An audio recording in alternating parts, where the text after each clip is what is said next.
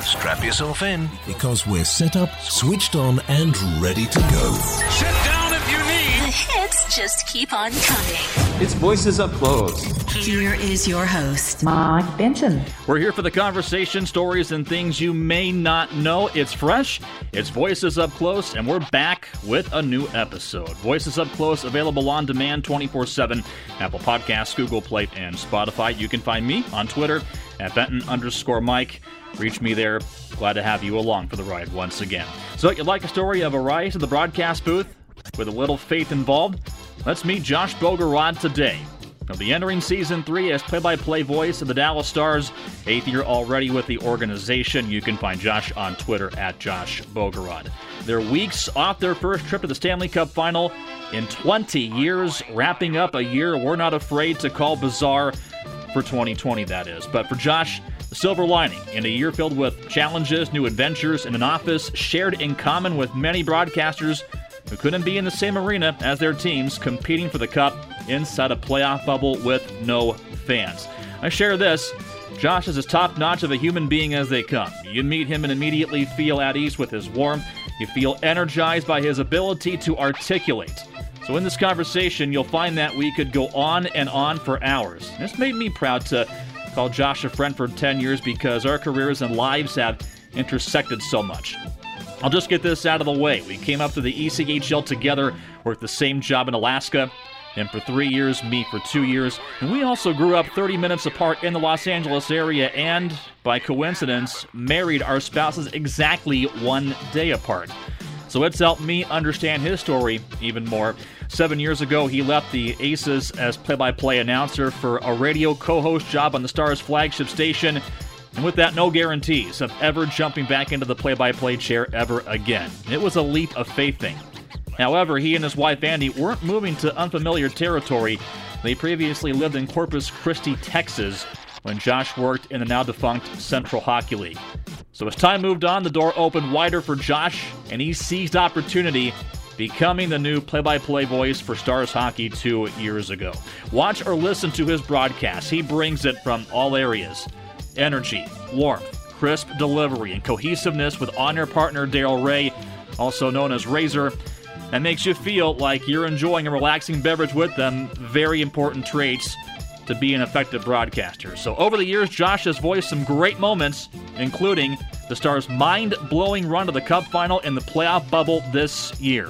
Before we get Josh on the line, let's take a listen. 7 seconds left, down into the corner, sent wide, 4 seconds left. Hey, Alaska, clear off the mantle. The Kelly Cup is coming home. The Alaska Aces are the 2011 Kelly Cup champions. Turn out the lights, lock up when you leave. Collision ban, and now here comes Sagan with speed. Dropped, Radulov across, Klingberg shoots, he scores!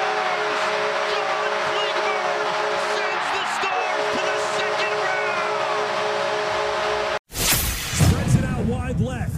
Rope hits, up high for Klingberg. Fake the shot, one time, Gurianov, he scores! Dennis Gurianov, the Stars win Game 5. They win the series, they win the West, and the Dallas Stars are headed to the Stanley Cup Final. Josh Bogorad, voice of the Dallas Stars, joins us here on Voices Up Close. Josh, great to hear from you once again, buddy. What do you make out of the year 2020? It's unexpected. Yeah, it's been surreal. It's been crazy. It's been unlike anything I ever could have predicted. For me personally, professionally, kind of falls into that group as well with what the Stars did this year and the way the season paused. And at the time, we didn't know if it was going to be a pause or just a flat-out ending. But it's weird, and I don't feel like I needed anything to put things in perspective for me. I feel like 2020 is just sort of reaffirmed a lot of things that, I focused on and what's important. And it's just been an absolute crazy time. And it's kind of hard to classify aside from that. It's just been something else. When the season was paused in March, I know you've got a lot of family to take care of, first and foremost. Did that allow any time for you to do something else that you haven't had a chance to do? I mean, not really, because if you go back to that time, it was such a crazy time. I mean, it wasn't like hockey stopped and the rest of the world kept going. We all were in the same car that just slammed on the brakes at the exact same time. So, I mean, it was a lot of just staying at home and just being with my family. And that's kind of what I was hinting at a little bit earlier. Like, my family has always, when I was a kid, and it was me and my parents and my brother, it was the most important thing in my life. And now that I've created a family of my own with 2 kids and my wife, like, it is always the number one part of my life. And even in a job, in an industry, and a line of work that doesn't always allow it to be number one every single day, I try and make it my priority. So when the pause hit, it was all of us just trying to figure out the world. I mean, I've got 2 school-aged boys, and we weren't sending them to school anymore. And obviously, I wasn't going and calling games, and we weren't going out and seeing friends. And I mean, everything stopped. So when you're a father, I think you just kind of go into survival mode and make sure that it's as good for them as it can be. It was a scary time. I mean, with the uncertainty of a pandemic and the virus that we were learning about kind of hour by hour. So it didn't really afford us the opportunity. It's not like, all right, guys, all of a sudden it's a brand new off season in the middle of March. Like, let's run off to Orlando and hit up Disney World. It wasn't that kind of pause. It was more like, all right, you guys, let's make sure you're okay, and we still have a lot of fun, and we're having fun differently, and we're doing it together. Let's make sure we're safe, and let's make sure we can take care of ourselves and each other and our extended family and friends and our loved ones, and it's kind of just, it's the only mode I think you could go into, and that's the mode we went into. What was the most important thing on the list of dad duties? Bath time, bedtime, or dinner time? Well, you got to remember, this was 69 games into an 82-game season for us, where I'm gone half the time. So if I'm home and it's not a game night, I better be on at least 2 of those. So I was home and there weren't any game nights. Because usually that's what would happen. I mean, you know what it's like, Mike. You get off the road, and you get off the road from a 7-day trip, and like it's bath time and it's bedtime, and it's like, honey, I got this. Like, take some time off, because I won't have the luxury of giving you any of this time next week. So it was strange, because in some ways it felt professionally a little bit like the first few weeks of an off season, when you're just going, there's 3 to 4 games a day for 6 to 8 months, and then all of a sudden there just aren't any games. So I had experienced something like that professionally, but then I'd never experienced it with everything else that was going on in the world. So we were kind of just, we were figuring it out as we go, but I can't give you the exact count, but I promise you there was a lot of dinner time, bath time, and bedtime going on for me right then. You just put the phone down and say, honey, I got this here. Yeah. See, I mean, when you're gone as much as we are, it's the only way you can. It's the only way you can. You and I go way back, basically 10 years now, and the amount of times that we've intersected is absolutely crazy. From being married to our spouses a day apart, to crossing paths in Alaska, growing up not too far out of the Los Angeles area. I mean, hey, life is funny. We're dads now, as you said. We've also indulged in different sports away from hockey. How'd you enjoy the World Series? It was I enjoyed it. I enjoyed it very much. I mean, for anyone tuning in, you mentioned that I'm originally from Los Angeles. I grew up a Dodgers fan. My dad is from New York originally, and he grew up a Dodgers fan, and his father grew up a Dodgers fan. And so that's something that was passed down. It's really the only sports team that had been passed down generations in my family. And so in a really weird twist to have the shortened Major League Baseball season happen and then have the World Series and NLCS bubbles be here in Dallas and actually like get to experience like that happening here in the city where I'm now raising my family and I've passed that along to them.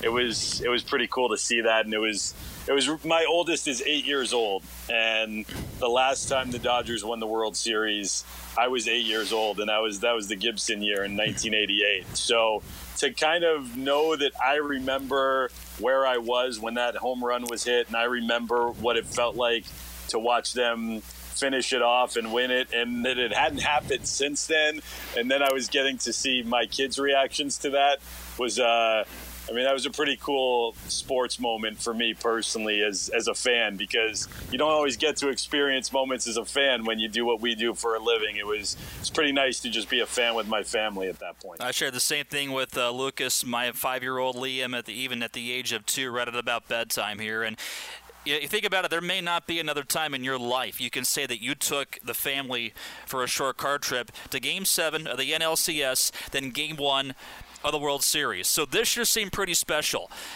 As a fan, how safe did you feel with families sitting in Globe Life Field, mass capacity, 11,000? Yeah, that was interesting, and we really shut down personally. I mean, everybody handled it their own way, but we didn't know in March when everything paused. We didn't know what was going to happen with the season, and we knew that we were not going to be playing NHL games for a while, but we didn't know when we would come back. We didn't know what type of effect, contracting the virus could have on you short term or long term. The players were kind of instructed to take it seriously and be in a bubble, and we weren't in that same realm, but we took it seriously for a lot of reasons. So we kind of just stopped doing much of anything. I mean, me and my wife, we didn't go out for meals, and we didn't see people. I mean, we have really close friends here in Dallas. We didn't see. It's the longest I've ever gone without seeing my parents, who are back in California, and so there was a lot that we didn't do. And so we always kind of joked around as the days turned into weeks and then turned into months. And then all of a sudden the schedule just went to a breakneck pace when we did return to play. And even though I wasn't in Edmonton, we were calling the games remotely from Dallas. It was, you were playing every other night maximum. With back-to-backs, it was on average more than a game every other night. And so there wasn't really much time to do anything at that point. And we always used to hypothetically wonder, like, what's the first thing we're going to do when we finally break our own little bubble? And I promise you, we never anticipated that being it. But by a twist of fate, it was in Dallas. I have some friends at the Rangers and who were involved in the setup, and I asked a few questions and wanted to make sure that it would feel safe. And we didn't know, so we kind of went in wondering what it would be like, and I think they did a fantastic job. Everybody, they distanced out. It's amazing it's a brand new ballpark. Yeah. Nobody had ever been in there, but it's pretty amazing when you take a facility that's built present day, and so you're already doing a good job of spacing it out and expecting that you're going to have packed houses, and it's built for 45,000 people, and you cut that by 3/4. It's really wild how much space you actually feel like you do have. And then they made the decision to have it open air with the retractable roof, and they kept that open whenever they could, weather permitting. It's different to go to a ball game, though, when, I remember an inning would end and I could go and take the kids to the restroom and we could grab a popcorn and a soda at the concession stand and come back and still have not missed a pitch. And I felt like I was in some sports alternate universe, because how could that happen, let alone in a game of that magnitude? But it's like everything else. It was like the way we went through our Stanley Cup playoff run.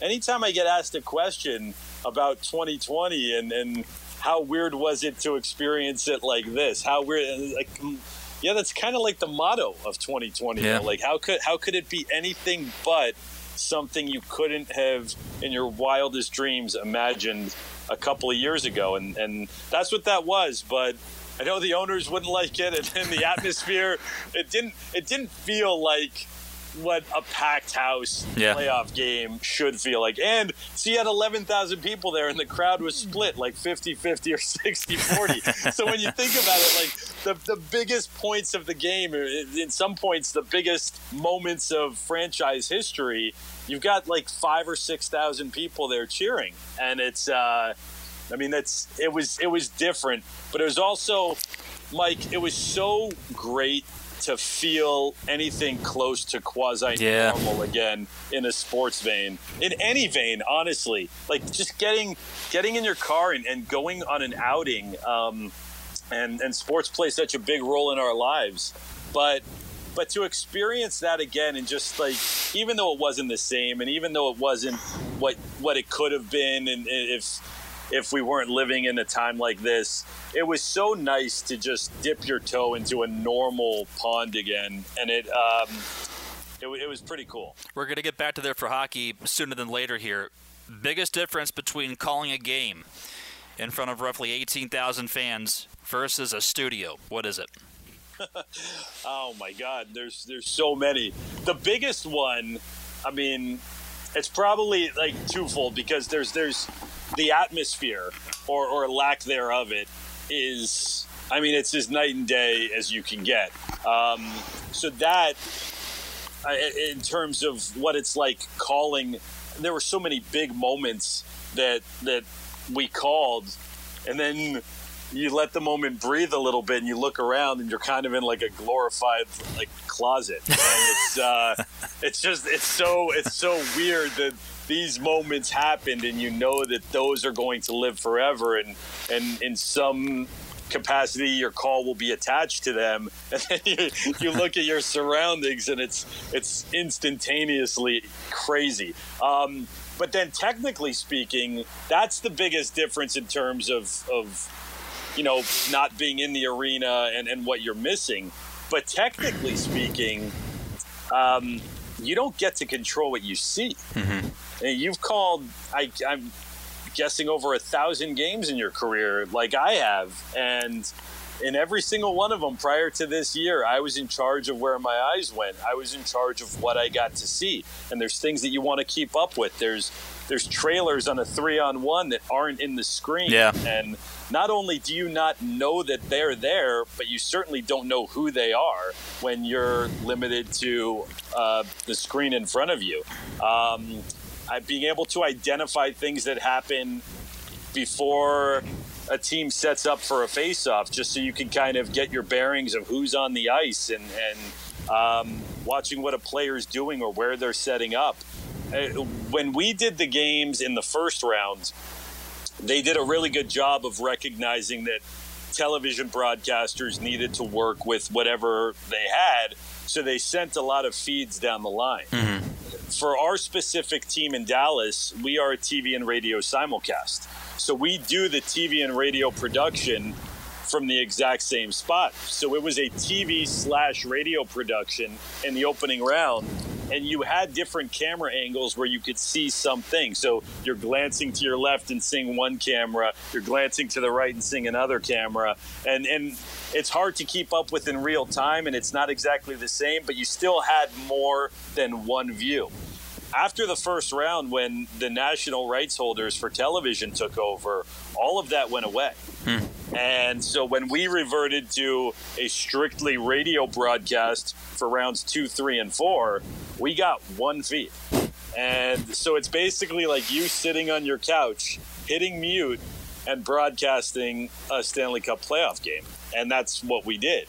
And that was very, very different. And I mean, very, very different technically. But we did so many games by the end that it became less and less strange. And I think we're all creatures of adaptation. So this was no different. You get used to it. And it was also really easy to just roll with it because of what we were talking about earlier. It's 2020. How can you possibly sweat the logistics of it? We were just so happy to be doing the games again.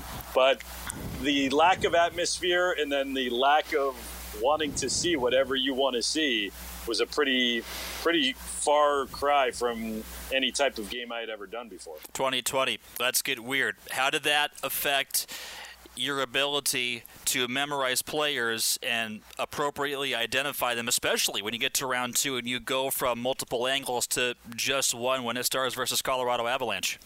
Yeah, you really start to become more or less of a fan of certain jersey numbers and fonts because you're at the mercy of whoever you're playing. When you need to see an arm patch, is that an 8 or is that a 9?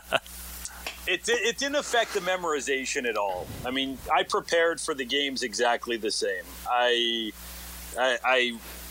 I didn't change one thing there in terms of preparation, in terms of learning the rosters and then doing your homework and getting the notes that you needed to get. In terms of seeing, it affected. I mean, it truly did. But you know this in a way that probably a lot of people who haven't broadcast before, sometimes, especially in the minors where I spent a large portion of my career, you're not in a terrific vantage point. You're wherever you are. So you have to deal with whatever viewpoint you have. And even in the NHL, some of these incredible buildings, the press box is all the way at the top, and you feel like you're another zip code away. You've called a game in Edmonton. It's like you're 8 miles high. Edmonton, and it's arguably the nicest arena. Yeah. Relatively just built it.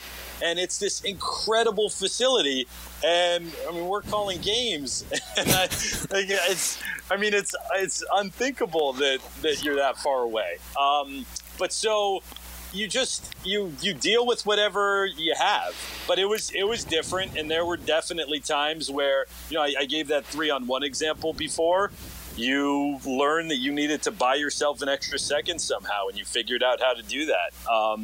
But there's this moment when you're watching a game on television, a puck gets rimmed around, and the viewer at home might always be wondering, is there a guy at the left point that's going to be able to hold the zone in time? Because you can't tell. You know the puck is going to make its way around to the blue line. Is there anyone there? The play-by-play broadcaster usually doesn't have to wait in suspense to know that.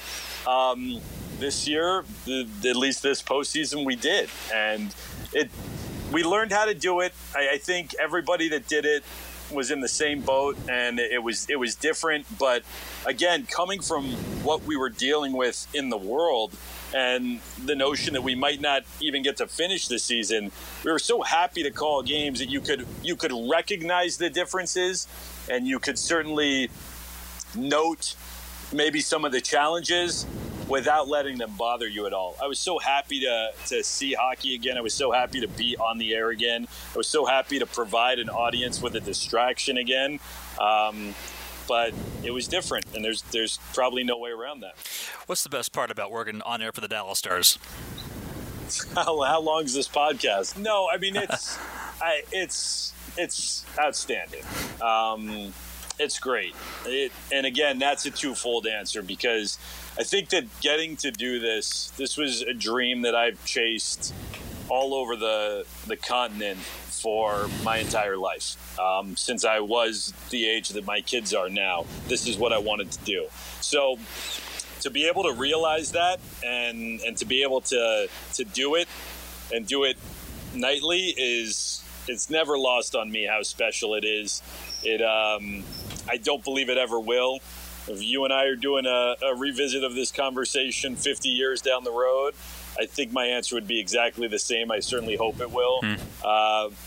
There was a lot to get here, and there was a reason that it was all worth it, just even having the chance of it.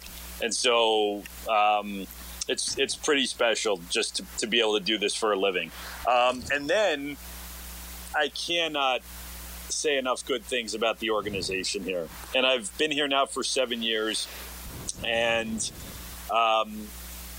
This organization feels more like a family than I ever thought it would at a level like this.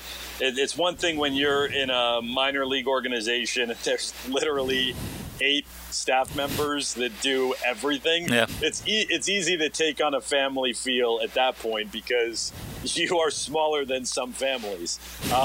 When you get up to this level, it's spread out a lot more, but the people are just incredible. The passion that they have is amazing. They care so much about what they're doing, about each other, about you.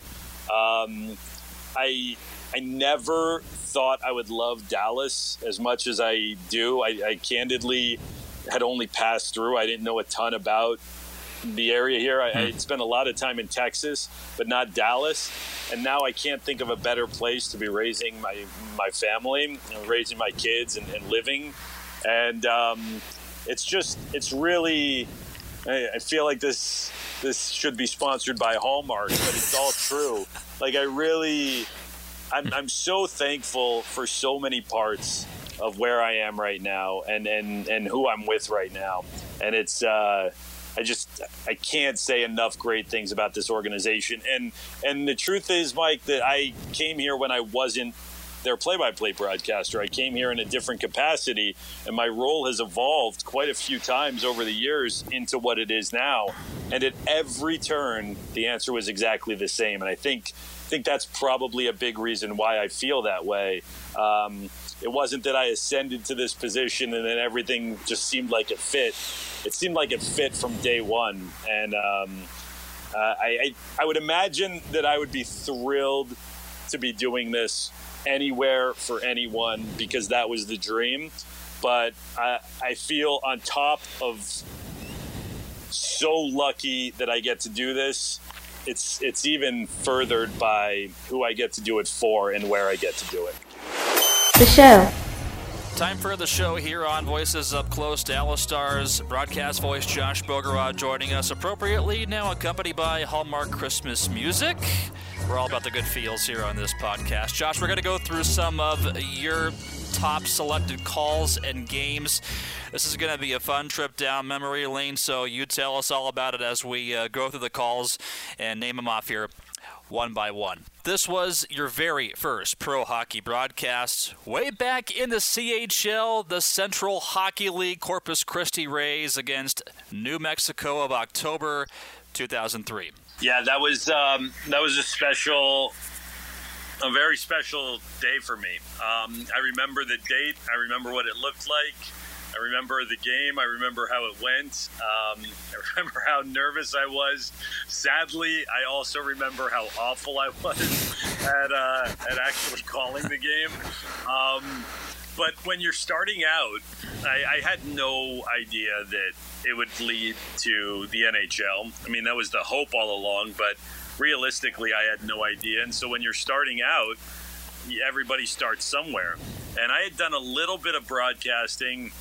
I had quite a bit of on-air experience, but truthfully not a ton of play-by-play experience, and especially for hockey. Even though I always wanted to do it, I never had the opportunity where I could. And so in college, it was just a handful of games I had done. And up until that point, I think I had called I don't even know how many, but probably fewer than they would have known when they hired me. But I got to do that game, and at the moment, with where I was in my life and in my career, that was achieving a lifelong goal. They paid me to do a broadcast of a hockey game that night, and they didn't pay me much, and I don't think anyone listened. But for me, that was pretty special, and I also love the fact that we're almost 20 years later, and that's still pretty special for me, because I remember what a big deal that was at the time, and I also remember the countdown, the 10-second countdown to when we first went on, and I was so nervous. And I remember when I signed off, just thinking, man, it was as much fun as I wanted it to be, and I kind of never looked back. Dear listener, if you've ever put a headset on here for a job like this is certainly relatable. On to the next one here. More space on the mantle cleared off for what was back then a team of titles.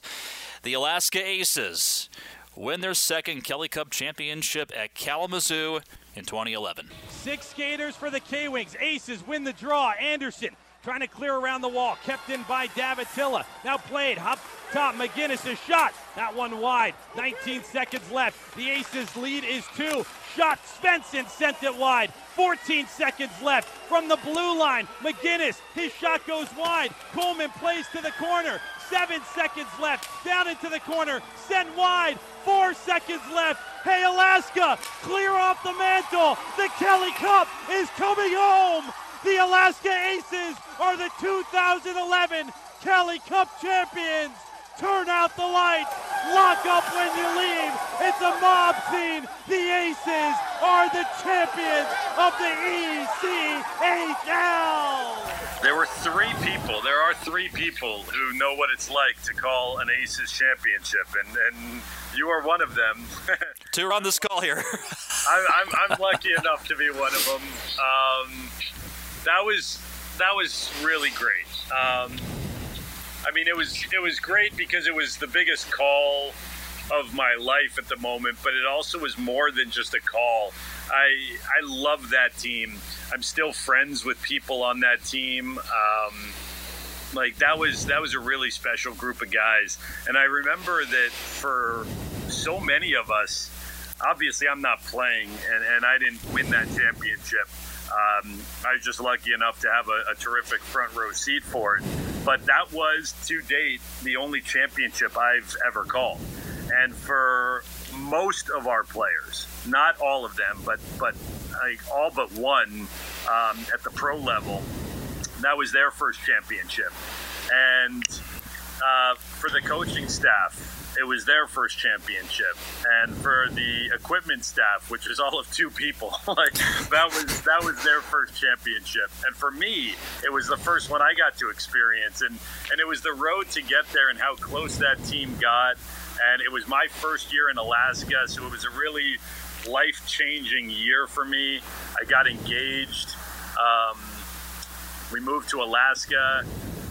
We had that season. They got married right after it, just like weeks after that. And that was really cool for a lot of reasons. And then, getting to make that call, that's the pinnacle for a broadcaster that works for a team. And it was every part of that was special, on the air and off the air and in the rink and with those guys. And still got to take some pretty cool pictures with that cup that I'll keep with me forever. Relatable from me in 2014 with that gang, and also a shout out to our good friend Jack Michaels, who had that honor also back in 2006 now. He was the trendsetter. He got the first one. Jack's always a trendsetter. Very next one here. Let's take a listen. Your first game after being named broadcast play-by-play voice of the Dallas Stars. Stars against Arizona in the 2018-19 season. The long off-season wait is finally over, and tonight hockey returns to Dallas. It's opening night as the Stars host the Arizona Coyotes. The Stars are eager to drop the puck on a season filled with promise, while the Coyotes hope this is the year they can step forward in their rebuild in the desert. Yeah, I mean, that was so much fun. I mean, that was, again, an achievement of a lifelong dream. I had actually called 2 regular season NHL games on radio prior to that, and each one of those was special because when I was working with the Stars and I wasn't a play-by-play guy, I didn't know if I had called my last game maybe. And then getting to do my first NHL game was a moment I'll never forget. But that was the first time I actually did it as the play-by-play broadcaster for the Stars.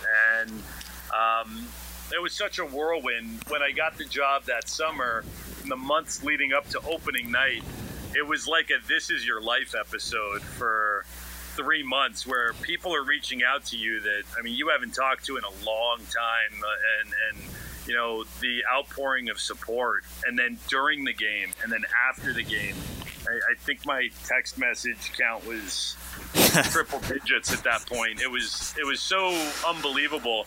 And then there was a moment where it all ended, and it was just sort of that really happened. That actually just happened. And then it's like, all right, now you got to get ready for another game 48 hours from now. That's going to keep happening. It wasn't like only one game and then just, it felt like it should be. There was so much anticipation for me leading up to that game. It was like, all right, now we need another option. But it was, I mean, it was special. It was just really, really special. And I will always be appreciative of Stars fans, because for most of them, it wasn't the first time they had heard my voice, but for most of them, it was the first time they had heard me call a game and in this new role. And I know that there are legendary broadcasters who have had this role with this team before I got here. And I know that for good reason, a lot of them were nervous when someone new and someone they didn't know much about was going to try and take over. And I think that was part of what made it such an incredible night, was afterwards seeing the outpouring from them and the support that I got from them. And then just the knowledge that, you know, it actually happened. I mean, look, I know it sounds hokey, but I'm sure you can understand this more than most. You spend a lot of time on buses. Oh, yeah. And you spend a lot of time in late nights in random cities in weird situations, printing game notes at 4:30 in the morning, all in the hopes that one day that might actually happen. And when it actually happened, it was pretty hard to describe. It was just incredible. Several months after that, on to the next call here. John Klingberg ends Game 6 in overtime against the Nashville Predators in April of 2019. Collision ban, and now here comes Sagan with speed. Dropped. Radulov across. Klingberg shoots. He scores! John Klingberg sends the Stars to the second round!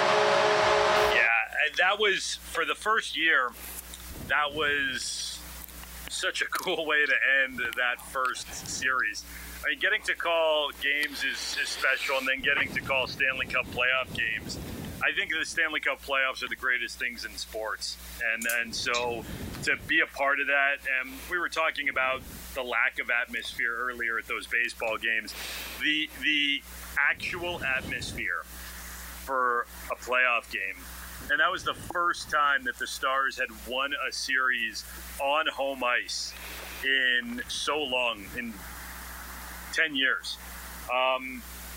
And so to be able to do that and to do it in overtime of what was just an incredible series and an incredible game, and it was a great moment for the fans and for the organization, and it was such a fun call to make, and it finished off what was a back and forth stretch of like 3 rushes for both teams, and so it was just this culmination in every way possible.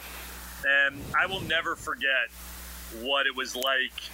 I called the goal, and then remember that was the first round, so that was a TV and radio broadcast. Yep. And I called the goal, and then I laid out. And Razor, my color partner, he laid out as well. And I think we went about a minute where the crowd was just deafening. And I remember in the moment, even though we were still on the air, just like looking around. And our press box in American Airlines Center is the best view in the NHL. And you're basically like right in the middle of the arena. You're in the second level. It's the 200 level of a 3-tiered stadium. And so there's luxury suites above you, there's fans to the right, there's fans to the left, there's fans below you, and then there's an upper deck even further above you. So you really, it's not like most press boxes where you are at the back and the sound is all in front of you. Mm-hmm. You're really in the middle of the bowl.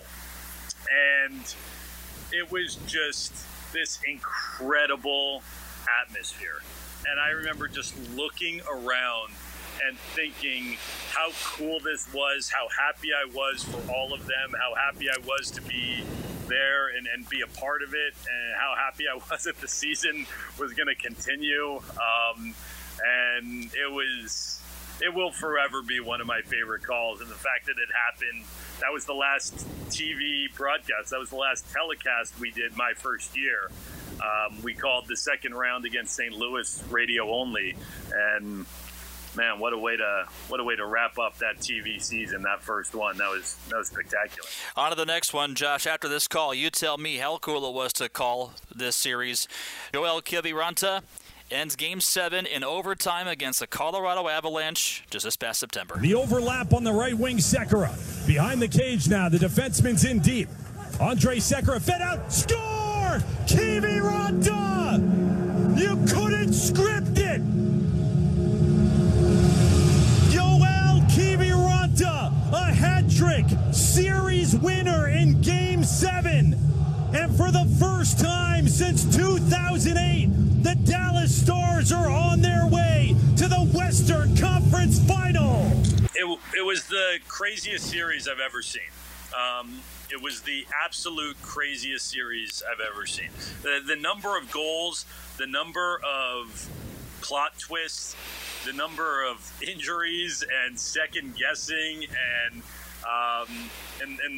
you know, the comebacks within games, the comebacks in the series that eventually forced it to a Game 7, and then to have a guy who was supposed to not even be in the lineup play that kind of role, and then to have it be Game 7 of overtime in the second round. Both teams, the Stars and the Avalanche, went to Game 7 the prior season in the second round, and that's where their years ended. For the Stars, theirs ended in double overtime to St. Louis, who went on to win the Cup, and there was always that thought of what if. And for Dallas, it was the third time they were in a Game 7 of the second round in 5 years, and they hadn't gotten past that point prior to that goal. So there was so much at play. There was the culmination of the series, and then there was finally breaking through what had been a glass ceiling for this generation of the Stars. And then there was the Kiviranta story, which was as insane as it gets. But I mean, what a game. The Avalanche took the lead. The Stars had to come back and tie the game in the closing 10 minutes of regulation. I mean, it was a crazy pants game, and I was sweating watching from my couch. Yeah, how could you not? And then the Avalanche took the lead with 4 minutes to play, and then the Stars tied the game on the ensuing face-off a couple seconds later, and then it goes to overtime, and of course it's Kiviranta. It was nuts. And that's what we go back to earlier, because that was a game there where, like, that game and that moment happened. Like an all-timer, like, hard to top. And then all of a sudden it ends, and it's like it was me and Razor in a room, and we're watching it play out on TV. I mean, it will forever be one of the greatest games I ever call. And I was 1,600 miles away from it, watching it off of one monitor. It was so bizarre, but I was really, I kind of just at that point, I was so happy to be a part of that series, because it was one that will go in the record books as one of the most entertaining certainly of this generation, and the best one of that bubble in Edmonton. And it was pretty great to see them get that goal and to have it end that way, especially considering where they were just one season prior. Oh, but wait, there's more. Denis Gurianov ending overtime to send the Dallas Stars to the Stanley Cup Final against Vegas in September. Spreads it out wide left. Rope hits up high for Klingberg. Fake the shot one time. Gurianov, he scores! Denis Gurianov. The Stars win Game 5. They win the series. They win the West. And the Dallas Stars are headed to the Stanley Cup Final. Yeah, how's that for absolutely crazy. When I first got the job, and that it's all started with that Klingberg goal. The first 5 series that I called for the Stars, 4 of them ended on an overtime goal, and so it almost became a game of like how are you possibly going to top what you just saw? And, oh, okay, well that's how. And that was, that's a call that you grow up dreaming that you'll have the chance to make. I remember playing roller hockey as a teenager in Southern California and screaming out Mateau, Mateau, Mateau, because it's Howie Rose, and that was a conference clinching call in overtime. And when you grow up wanting to be a hockey player, you grow up wanting to score that goal. When you grow up wanting to be a hockey broadcaster, you grow up wanting to call that goal.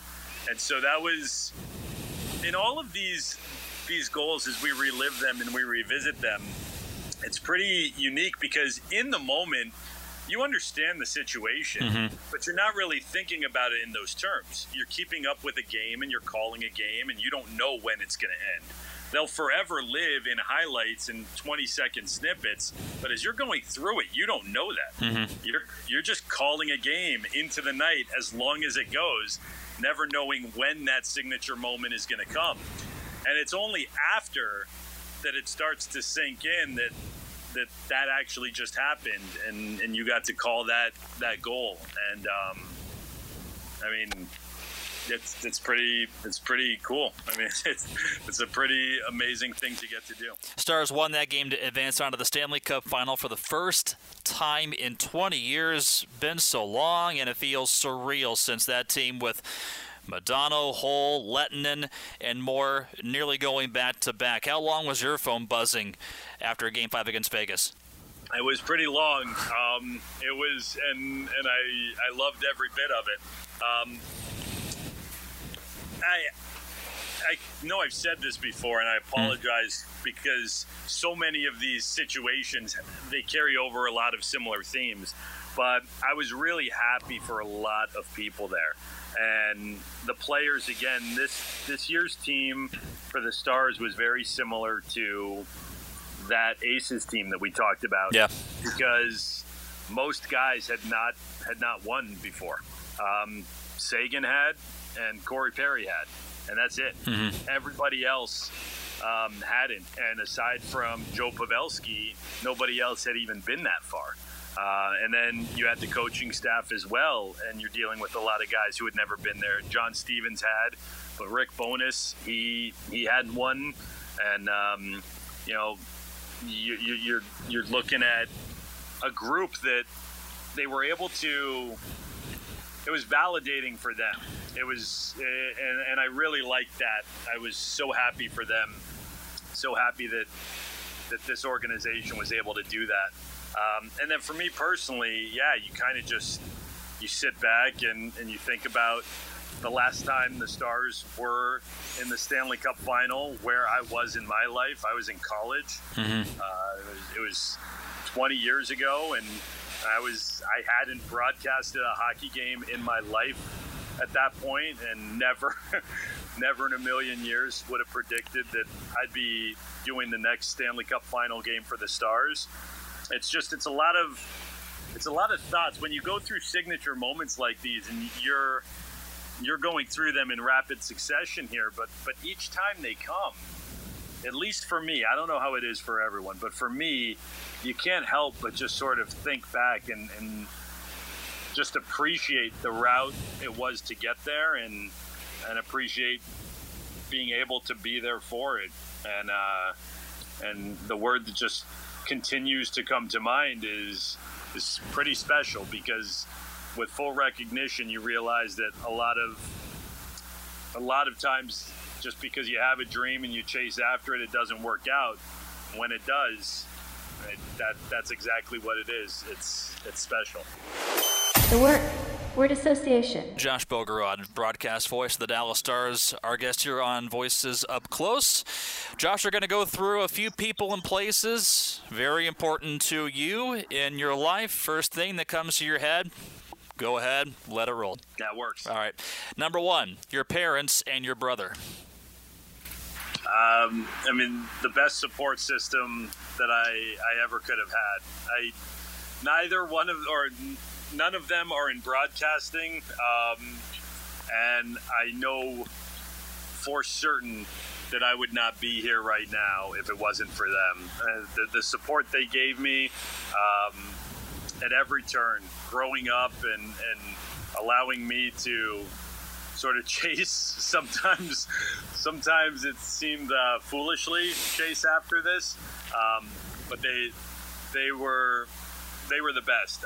I won the family lottery growing up, and it's continued that way into my adulthood, but they have been far and away the greatest support system and the closest people in my life I ever could have asked for. Number two, Hall of Fame voice, now retired to the Los Angeles Kings, Bob Miller.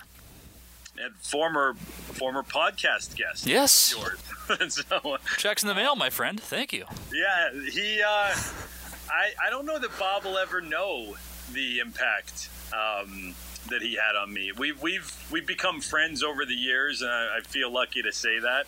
But I mean, he was probably the biggest broadcasting influence for me. I mean, he was the soundtrack of hockey for my entire life as a child, and that was before the age of the internet. So you weren't scouring other teams' calls. You were listening. If I was watching a hockey game, there was a very good chance Bob Miller was the guy calling it, and he was so entertaining. I thought he was so technically sound, and then when I got to meet him, I don't know how it's possible because he was such a good broadcaster and he is such a better person. Mm-hmm. He's the greatest. And one of the coolest things when I got the job in Dallas and they named me play-by-play broadcaster, a friend of mine from LA who candidly is not really a sports fan. They don't really know. I mean, I took this winding career path to all these remote places and did different jobs along the way. And so he was a really nice friend, and he was just trying to keep up. And he was like, "Oh my God, congratulations." Just so I'm clear, though, you're like the Bob Miller of Dallas now. And my response was, I'm definitely not the Bob Miller of Dallas, but I do have the same job for the Stars that he had for the Kings, and that was a pretty incredible thing to have said to you, because that was what I wanted to grow up being, was the next Bob Miller. I got to tell Bob that story, and in typical Bob Miller fashion, he said, "Oh, well, thank you very much, and tell your friend that he's my favorite of yours." Number three, if any of you are old enough here to remember this and watch it, Headbangers Ball on MTV, Riki Rachtman and KLSX in Los Angeles. That was the first time I got on the air. It was a wild happenstance, set of circumstances that led to me somehow becoming a Kings correspondent and a sports guy on a pretty successful Los Angeles radio show. And I knew I wanted to get into broadcasting prior to that, but I didn't know the blueprint of how to get there. And then I really just stumbled into this. It wasn't supposed to happen, and to do it on that stage, it reaffirmed exactly that this was what I wanted to do. And it was a nice way to be introduced into the industry. And it wasn't anything like what I'm doing now. It wasn't a sports show, but just the feeling of being on the air and the adrenaline rush of live broadcasting and learning anything, even what a phone sounds like when they click in and take you from the hold line to actually on the air.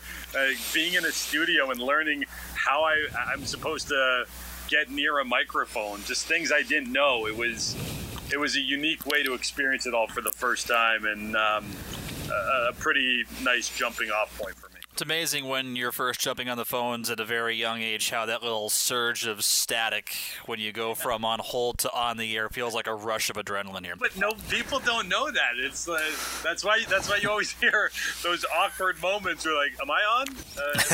Am I on? Yes, you're on the air. Go ahead. You got to learn that early. Number 4, University of Arizona. I mean, that was college, so it goes without saying that it was a terrific time in my life. It was a lot of fun, and then from a broadcasting standpoint, it opened up a few doors. And a good piece of advice, probably the best piece of advice, and I've received quite a bit of it over the years, and it's a piece of advice that I give to young broadcasters now, is do everything that you possibly can, because you don't know what job opportunities are going to open up and when that experience will cash in. And you also don't know what you'll like and what you won't until you do it. There's so many people that set out and think, okay, I want to do this. And then you start doing this and realize, actually, I don't really enjoy it.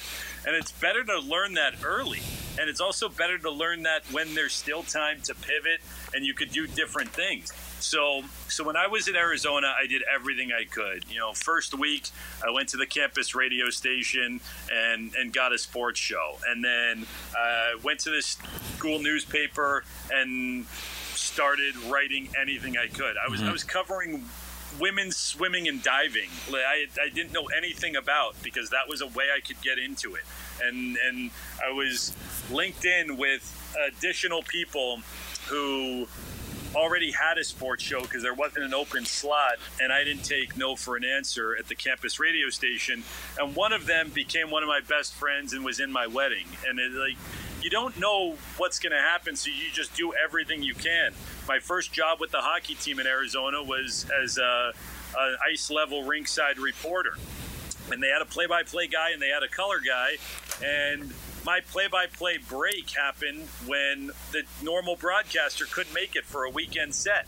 So it was me and the color guy, and the color guy also wanted to do play-by-play. So we made a deal that he would do 2 periods and I would do 1 for both of those games. And it was games from that press box and getting a chance to, call some neutral site games for a national championship tournament that season that turned into a demo reel that led to my first play-by-play job. That's why when I called that first game in Corpus Christi that we talked about last segment, I didn't have a ton of experience. But what I had was enough to compile a just truly terrible play-by-play reel, but one that got me in the door. And so Arizona was fun. I made lifelong friends. I will always look back fondly on that period of time for so many reasons outside of broadcasting. But in broadcasting, it was a chance to just learn everything I could and do everything I could, so that 5 years down the road, when they asked me to do something, it wasn't the first time I was ever doing it. And I truly believe that is invaluable. Number 5, Corpus Christi, Texas. I mean, that was the first stop. Once I actually decided I was going to do this professionally. And then it became a place that I never expected I would be there that long, but I wound up staying there for 7 years. And so it turned into so much more than just a stop for a job. It's where I met my wife. It will forever be home because of that. I still have family there and we still go back. And the organization will always be special to me, but that was really the beginning of all of this, where it really went from a dream to a path. I had no idea how long that path would be or what it would look like or where it would take me, but that was where it began. Number 6, and you and I can share a lot as far as what we have in common with how special this place is, Anchorage, Alaska. I loved it. I loved it so much more than I ever thought I would. Candidly, you got to take the job in a different circumstance than I did. I had never been to Alaska. You kind of knew what the Aces were. You knew what Sullivan Arena was. You knew that organization compared to other organizations. And I didn't. I did my research, but I didn't know it firsthand from experience. So when I got the job offer, it wasn't an easy decision to take it. I knew it was the best thing for my career, and I knew that it was said to be a well-run organization, but I was really reluctant to take it, and I kind of went. I mentioned earlier I had just gotten engaged, so it wasn't just me going. It was a package decision with my wife.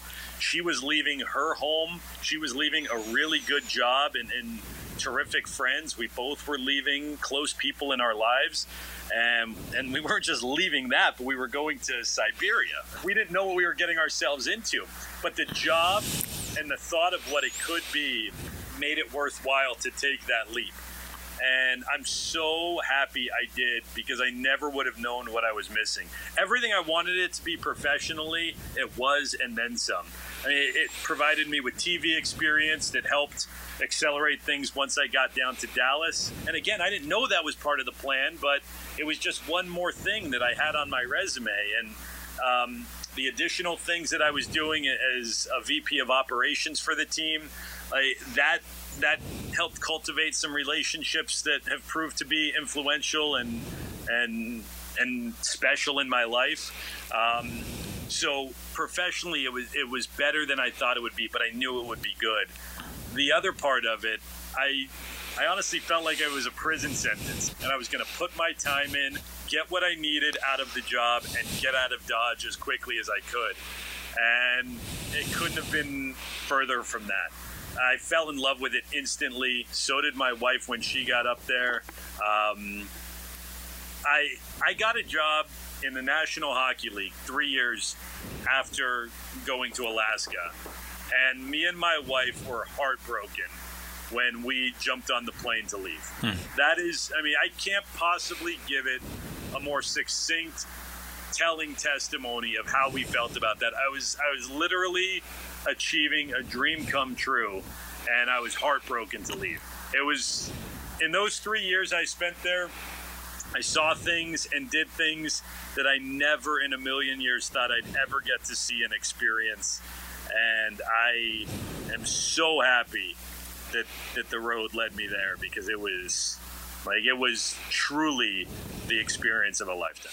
Back to a place where, of course, you called home, and your wife, Andy, number 7, Dallas, Texas. Yeah, I mean, for all the reasons I talked about earlier, like this, if Corpus Christi was the start, this was the end. No one knows what the future holds and where things go, but it was the end of that path. It was the end of the route to the NHL. And again, for all the reasons I laid out earlier, it's pretty spectacular that this is where it was, because I was so happy to just make it to the NHL. But I'm such a big fan of Dallas right now, and I mean, we can rewind the tape and go back for all the reasons I said earlier, but it's a fantastic place to call home. I'm very, very thrilled to be here. Number 8, Jason Walsh. He was the guy who hired me, and he, at the time, was the vice president of broadcasting. He was also the producer for the telecast for the Stars. He was a jack of all trades in the organization, and he hired me as a radio host, and I didn't know him. I always felt going through the ranks that if I ever got to the NHL, it would be some relationship somewhere that I made along the way, because it just always felt like it was much more a question of who you know rather than what you know. And I think in a lot of cases it is. For me, it wasn't. I was actually put in touch with Jason about just something. I had a general broadcasting question, and a contact put me in touch with someone who put me in touch with him. You know what it's like. It's 6 degrees of broadcasting separation. So I called him to ask him this question, totally unrelated to any sort of job that they were looking for, and I didn't get him. I left a message on his voicemail, and within 24 hours they posted that they were looking for a radio host. So he calls me back, And he's like, I don't know if you've seen this post, but after we talked, he said, maybe you'd be interested in this.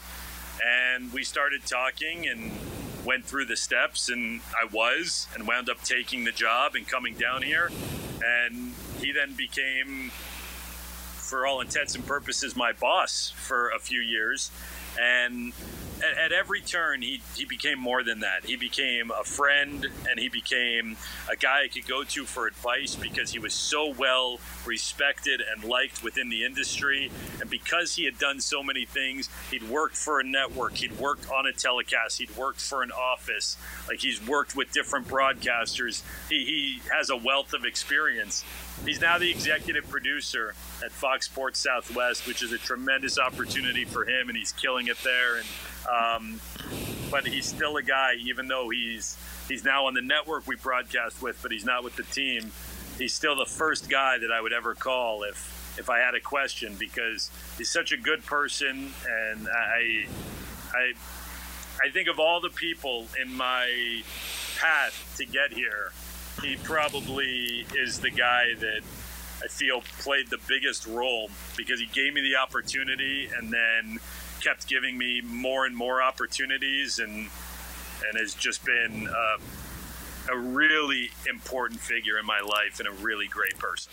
Number 9, your wife, Andy. She's my best friend. She's my everything. None of this happens without her. It's funny because you dream about what it's going to be like to go on this path. And you always know that you'll likely inject a family along the way, but it's more the thought of a family rather than the specifics of a family, and what it would be like to travel, and what it would be like to uproot and go from city to city the way this job in this industry requires of you. And it was like Andy was tailor-made to be that perfect person. And just somehow I was lucky enough that she fell out of the sky and sat next to me at a restaurant one night, and I got to meet her. Because I couldn't imagine going through this with someone else. To get here and then actually being here, and all of the different kind of craziness that it is. But she's so special for so many reasons, and she's so selfless, and she's so supportive, and she's so incredible, and like none of this happens without her. And I think that was one of the things that when it finally happened, when I got this job a couple years ago, it was so much more special to get to experience it with her, because it really did feel like we got it. It wasn't me. I've met her very early into my stay in Corpus Christi, so almost all of this journey happened with her, not independent of her. So it never once felt like I finally got the job, or I finally did it. It was we did, and I wouldn't want it any other way. She's everything. Finally, number 10, the Razor himself, Daryl Ray. Yeah, I mean, I got really, really lucky that I get to work with what I believe to be the best color commentator in the NHL. He is wildly entertaining, and he's such a good analyst of the game. And it's like, if he was only one of those, then it would be already elite. And the fact that he's both in the same package, I knew going into getting this job, everybody told me, like every network execs at Fox, people, broadcasters at different cities for different teams, fans, people in the Stars organization, everybody said, you have the best broadcast in the NHL that you're walking into, with the producer, with the director, with the team behind you in the truck, and with Razor, who's as big a part of that as anything. All you have to do is not screw it up. And no pressure. And then, how's that for no pressure? But it's true. I mean, it's true. Like I laugh every single broadcast multiple times. I use my cough button more for a laugh button than the former. It's fun to be on the air with him. It's fun to see the game the way he sees it. It's fun to listen to the way he describes it. It's not lost on me either. Like all the things that we were talking about, I feel very fortunate that I know that unless I screw it up, I'm going on the air and we've got a chance to put together a really great broadcast every single night. And I will always know that he is a huge, huge reason why. Time now for the live here. Josh Bogorad, our guest here on Voices Up Close. First off, got to ask you, the most that Daryl Ray has ever made you laugh. When did that happen? It wasn't on the air. I probably won't be able to talk about it. It's not. Honestly, it's not even one specific time. Like if we all go out for dinner or drinks on the road, or we're all hanging out before a game, or even the things that he's doing the few seconds before we actually go and the red light comes on, because he's always in the press box. He's making the technical directors laugh, the stage managers, the guys in the truck. You're not going to hit a quota and it's going to end. If you're around him and if you're listening to him, it's going to be funny, it's going to be entertaining, and it is. How long do you feel it's appropriate to prepare for a game broadcast for just one night on the air? That's an interesting question, Mike. I am a serial over-preparer. I feel like that's the best way, that's the most comfortable that I will walk into a broadcast. And I always do it with full knowledge 95% of it will never see the light of day. But the way I've described it to people is, when you're studying for a test, if you know that 20 questions are going to be on the test, but they come from a pool of 500, you got to study the 500. And then the 20 are going to come and you're going to be like, man, I spent a lot of time studying on 490 or 480 questions that never were asked, but you didn't know which were going to be asked. And that's how I go about it. I never once in my career have ever gotten to a game, ever, where I feel like, okay, I'm fully prepared, I'm done, I can't learn any more, close the book, here we go. It's just that I ran out of time. Eventually 7 o'clock is going to come, the puck is going to drop, and what I have is what I have, but I make sure it's a lot. And that's an interesting balance when you are doing 3 to 4 games a week for 6 months, because it's a lot and they stack up. And then with the travel involved, and you're getting into cities late, and you're all of a sudden you're seeing Eastern Conference teams that you haven't seen either all season, or you only see them twice a year and you haven't seen them in 4 months, and now it's after the trade deadline and they're in last place. Blow it all up. Their entire roster has turned over since the last meeting. You have to find your sweet spot for you, but I do a ton of preparation.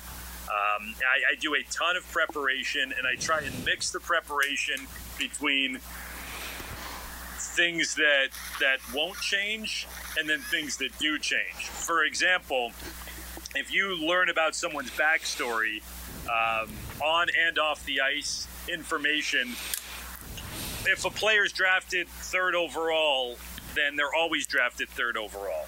If they scored 50 goals back in 2016, they've always scored 50 goals back in 2016. But maybe they've got points in 7 of their last 8 and they're the hottest player on their team. That's going to be different. And I think that having a good mixture, so you always have notes that you can rely on that are interesting about a player, about a team, about a city, about an organization. But then you also have topical things that ensure that every broadcast is different from the prior one. It's just about having that mix. And in hockey, the one thing that you absolutely cannot skimp on is memorization of the roster. And that is, I will start looking at teams days out. because that's the one thing that you can fill in the blanks on everything else. And I know, just because I know how I am, I'm going to go into every single broadcast adequately prepared. But the one area where you better be above everything else, you better know your rosters if you're going to call a hockey game. Whether it's spotting boards or notes, you more of a handwritten guy or a computer guy? Both, and I actually have two different templates, and I like having both of them. I've got spotting boards that I do on computer, and then I have a handwritten score sheet that I keep with me that has a spot for notes, and it is, by the end of it, it looks like a prop from A Beautiful Mind. It's got so much scribble on it and things that probably only make sense to me. In preparation, those two things. So I've got my spotting board that is pre-printed, and that obviously you have with you when you go to the arena, and that doesn't change. You can make marks on it. That's color coded and has different organizational layouts. And then my handwritten stuff, which is done as I arrive, actually in the press box, and then I can add and change notes as I go along. And I really do like the feeling of having both. I don't know if you feel this way, Mike, but you go through all the preparation of all this stuff, and I find that putting the boards together makes you ironically need them less.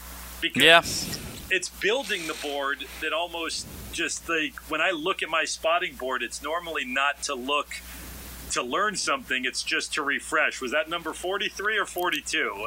And like in terms of goals or points, or did that happen in February or did that happen in March? Because the building of it, you're basically like writing a book report for every single game on these subjects. So you're learning it as you're compiling this sheet.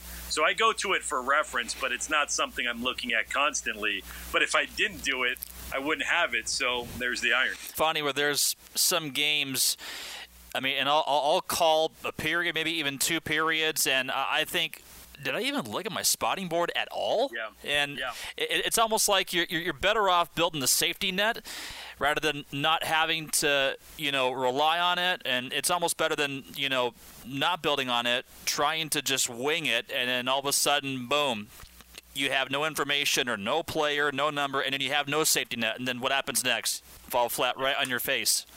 Yep, and it's so in a telecast, before every telecast, 90 minutes before we go on the air, the producer down in the truck gets on headset, and me and Razor get on headset, and we do what's called a walkthrough. And we go through all of the elements that we have built in advance of this broadcast.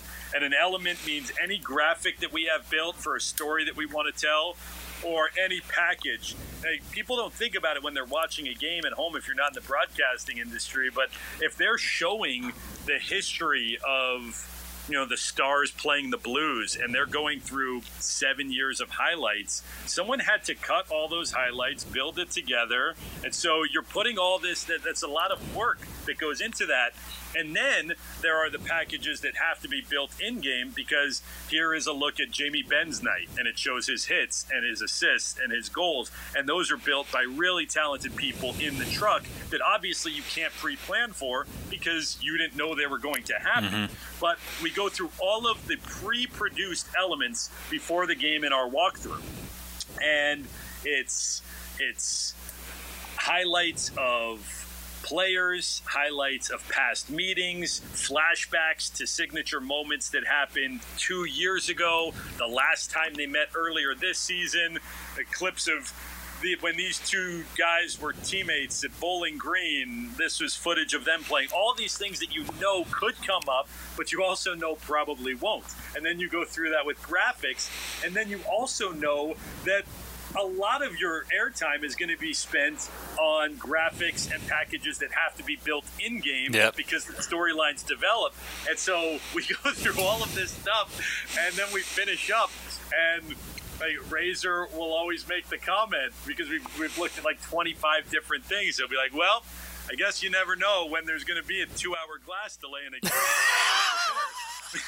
because you know that with the speed of hockey in a broadcast, there is zero chance we get through most of this, let alone all of this, because the story's going to go whichever way the story goes. But if you're not prepared, then it's going to preclude you from having this incredible clip of these two guys like Jamie Benn versus Alex Pietrangelo going at each other's throats for 5 years. So all of a sudden they get into a skirmish and you have it, and the producer can just say, run this right now. And in 20 seconds, it's spot on. And all of that work was perfect for then because you added to the story. So when you're a broadcaster, all of that research pays off when there's that note that you were ready for, and all of a sudden the game just leads you to it. But if you try to start forcing it, it's like, I did this research, I'm going to damn well make sure someone hears it. That's when you're probably forcing it too much. You just kind of have to prepare and acknowledge that you'll be ready whatever comes, but a lot of it's just not going to come.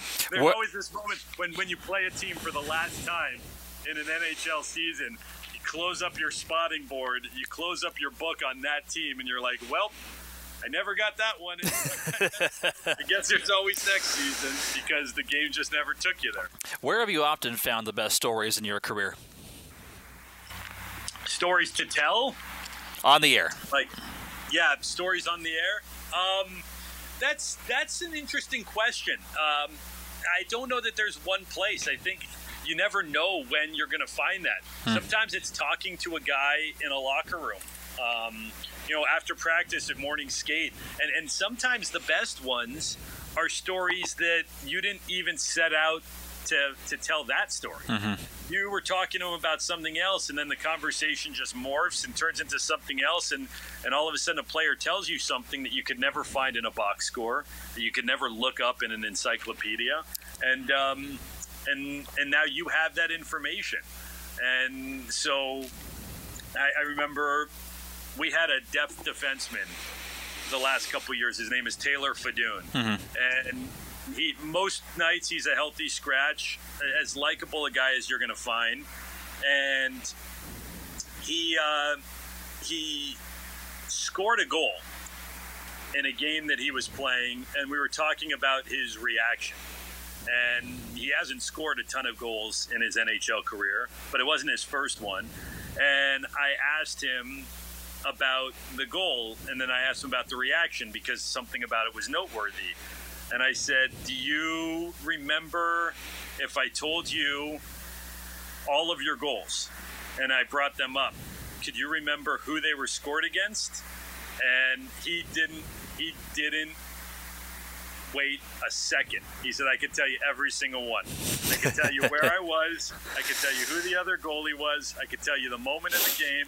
And then he laughed and he said, when you've scored as few as I have, it's not that big of a trick. But it was a conversation we had sometime like in November. And then all of a sudden, like, I was ready for whenever he scored a goal in February to tell that story.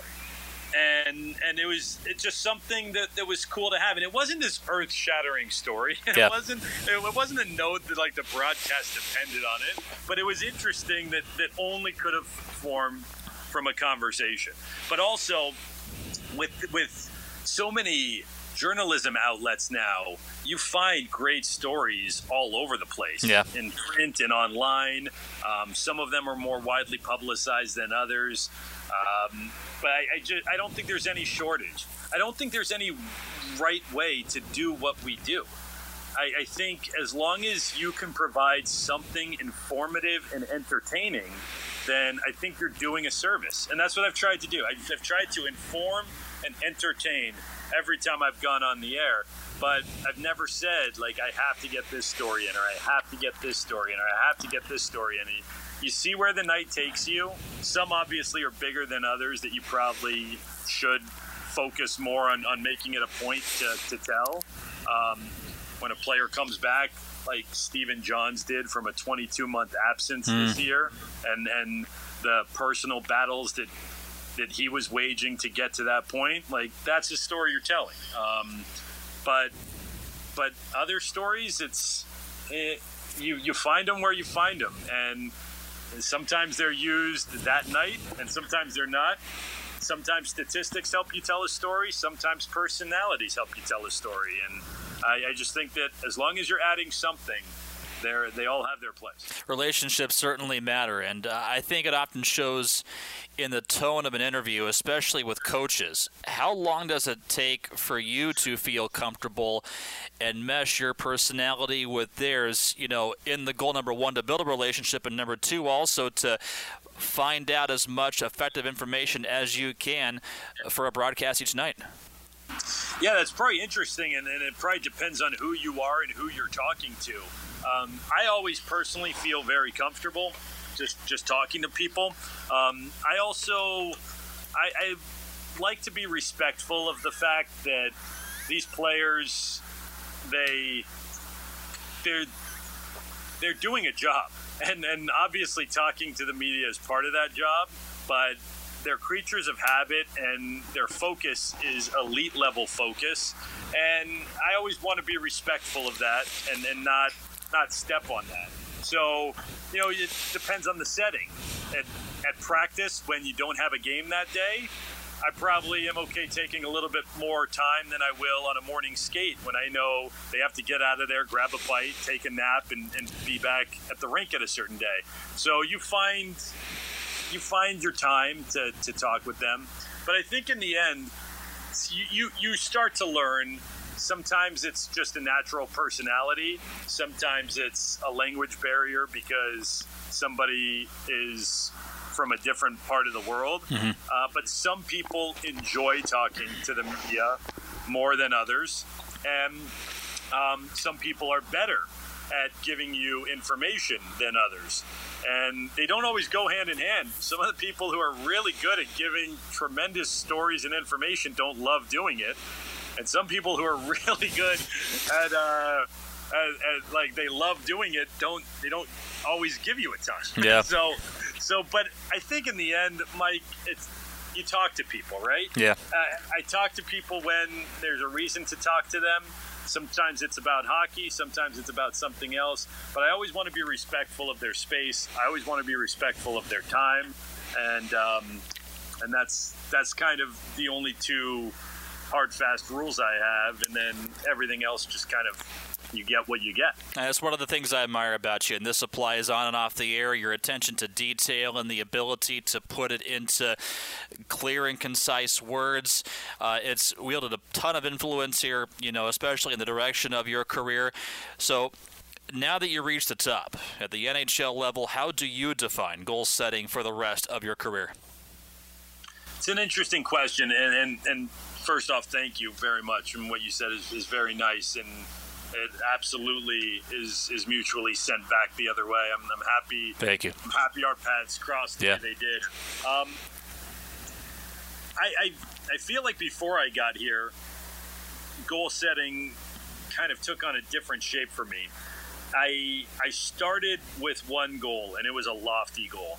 And again, as I've said numerous times, the odds were not in my favor. This was not likely to happen. I still pinch myself that it did. And then along the way, you quickly realize that there are smaller goals in front of you, and the only way to achieve the larger one are to just achieve the smaller ones. So then when you get to a position that I got to and I'm currently in, I think you kind of just lean on that. And my goal every night is to make that broadcast my best broadcast. And I know that I'm not going to, but that's going to be what I try to do. And then my goal from a more macro perspective is to just generally get better. And you might say, well, how? I don't necessarily know. In what way? I don't necessarily know, but just get better. There's always room to get better. Get better because I find a preparation method that I wasn't using before that works. All my career, I still kind of morph with my spotting boards and my scoreboards and how I choose to do things. At the crux of it, my preparation, it all remains the same, but maybe there's just small adjustments I make because it's more efficient. It's better. The way I call a game, things that I hear that, I don't like in my call. Focus on those and get better.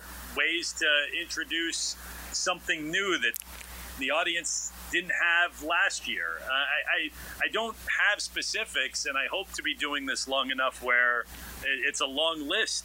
But I think my goal is, now that I'm not trying to get to the NHL, I'm just trying to get better and set those little goals that in a roundabout way helped get me here. Just do those forever. And I kind of try and do that in my personal life as well. Just assess where you are, be happy with where you are, and take stock of where you are, and know that even if things are going great, there's probably a way to improve on it and attempt to do that. And that's what I'll do. Well, we went on for a healthy amount of time, and tapping into your heartbeat and your mind behind this business and in life is like reaching a gold mine. So I can't thank you enough here for your time, and I know that you got dad duties here to get back to. Lastly, how far are Aaron and Mason going for their sports careers? That's a good. I don't know. I don't know where they're going to go. It's funny because they both have tried their hand at broadcasting in our living room, and they both have tried their hand on the ice and on the playing field for various sports. I think it's too early to call. Yeah. But I know that whatever they do, I'm going to do exactly what my parents did for me, and that's just support them and not carve their path for them. I'll let them do their own, and I'm really excited to see what they wind up doing. I will caution them. They will. I promise you this, Mike. They will have a more accurate idea of what getting into broadcasting means than I did when I decided to throw this dart. But if it's something they want to do, then I'll support them, and if it's something they don't, then I'm just fine with that. But without a doubt, based on how long we've gone here, I haven't had a road trip in quite some time. I know for sure I'm going in and I'm about to do dinner time, bath time, and bedtime now because I owe some time for this. Well, we got a rock star broadcaster that we just talked to, a rock star dad, so the boys are definitely in very good hands with you and Andy. Josh, can't thank you enough once again here for joining us here, and we're going to cross paths soon again, my friend, and I'm looking forward to it. Yeah, I look forward to it as well. Thanks so much, Mike. This was a lot of fun and terrific work on this. All right, one-of-a-kind human being and play caller Josh Bogorad, broadcast voice of the Dallas Stars, joining us on the podcast. He's a testimony to work ethic, human relations, perseverance, and even a little adventurous taste. Let's remember, more often than not, that dream job is going to happen to you. That's if you stick to those principles, just like Josh. So can't thank Josh enough for his time. Big thanks also, Sports Radio 96.7 FM and 1310 AM, The Ticket for the audio, Brandon Colston, Sean Berry, and more for their help. Again, you can find us right here 24/7, Apple Podcasts, Google Play, and Spotify. Find me on Twitter at Benton_Mike. Thanks for pushing play. This is Voices Up Close. Talk soon. I'm Mike Benton. Catch you next time.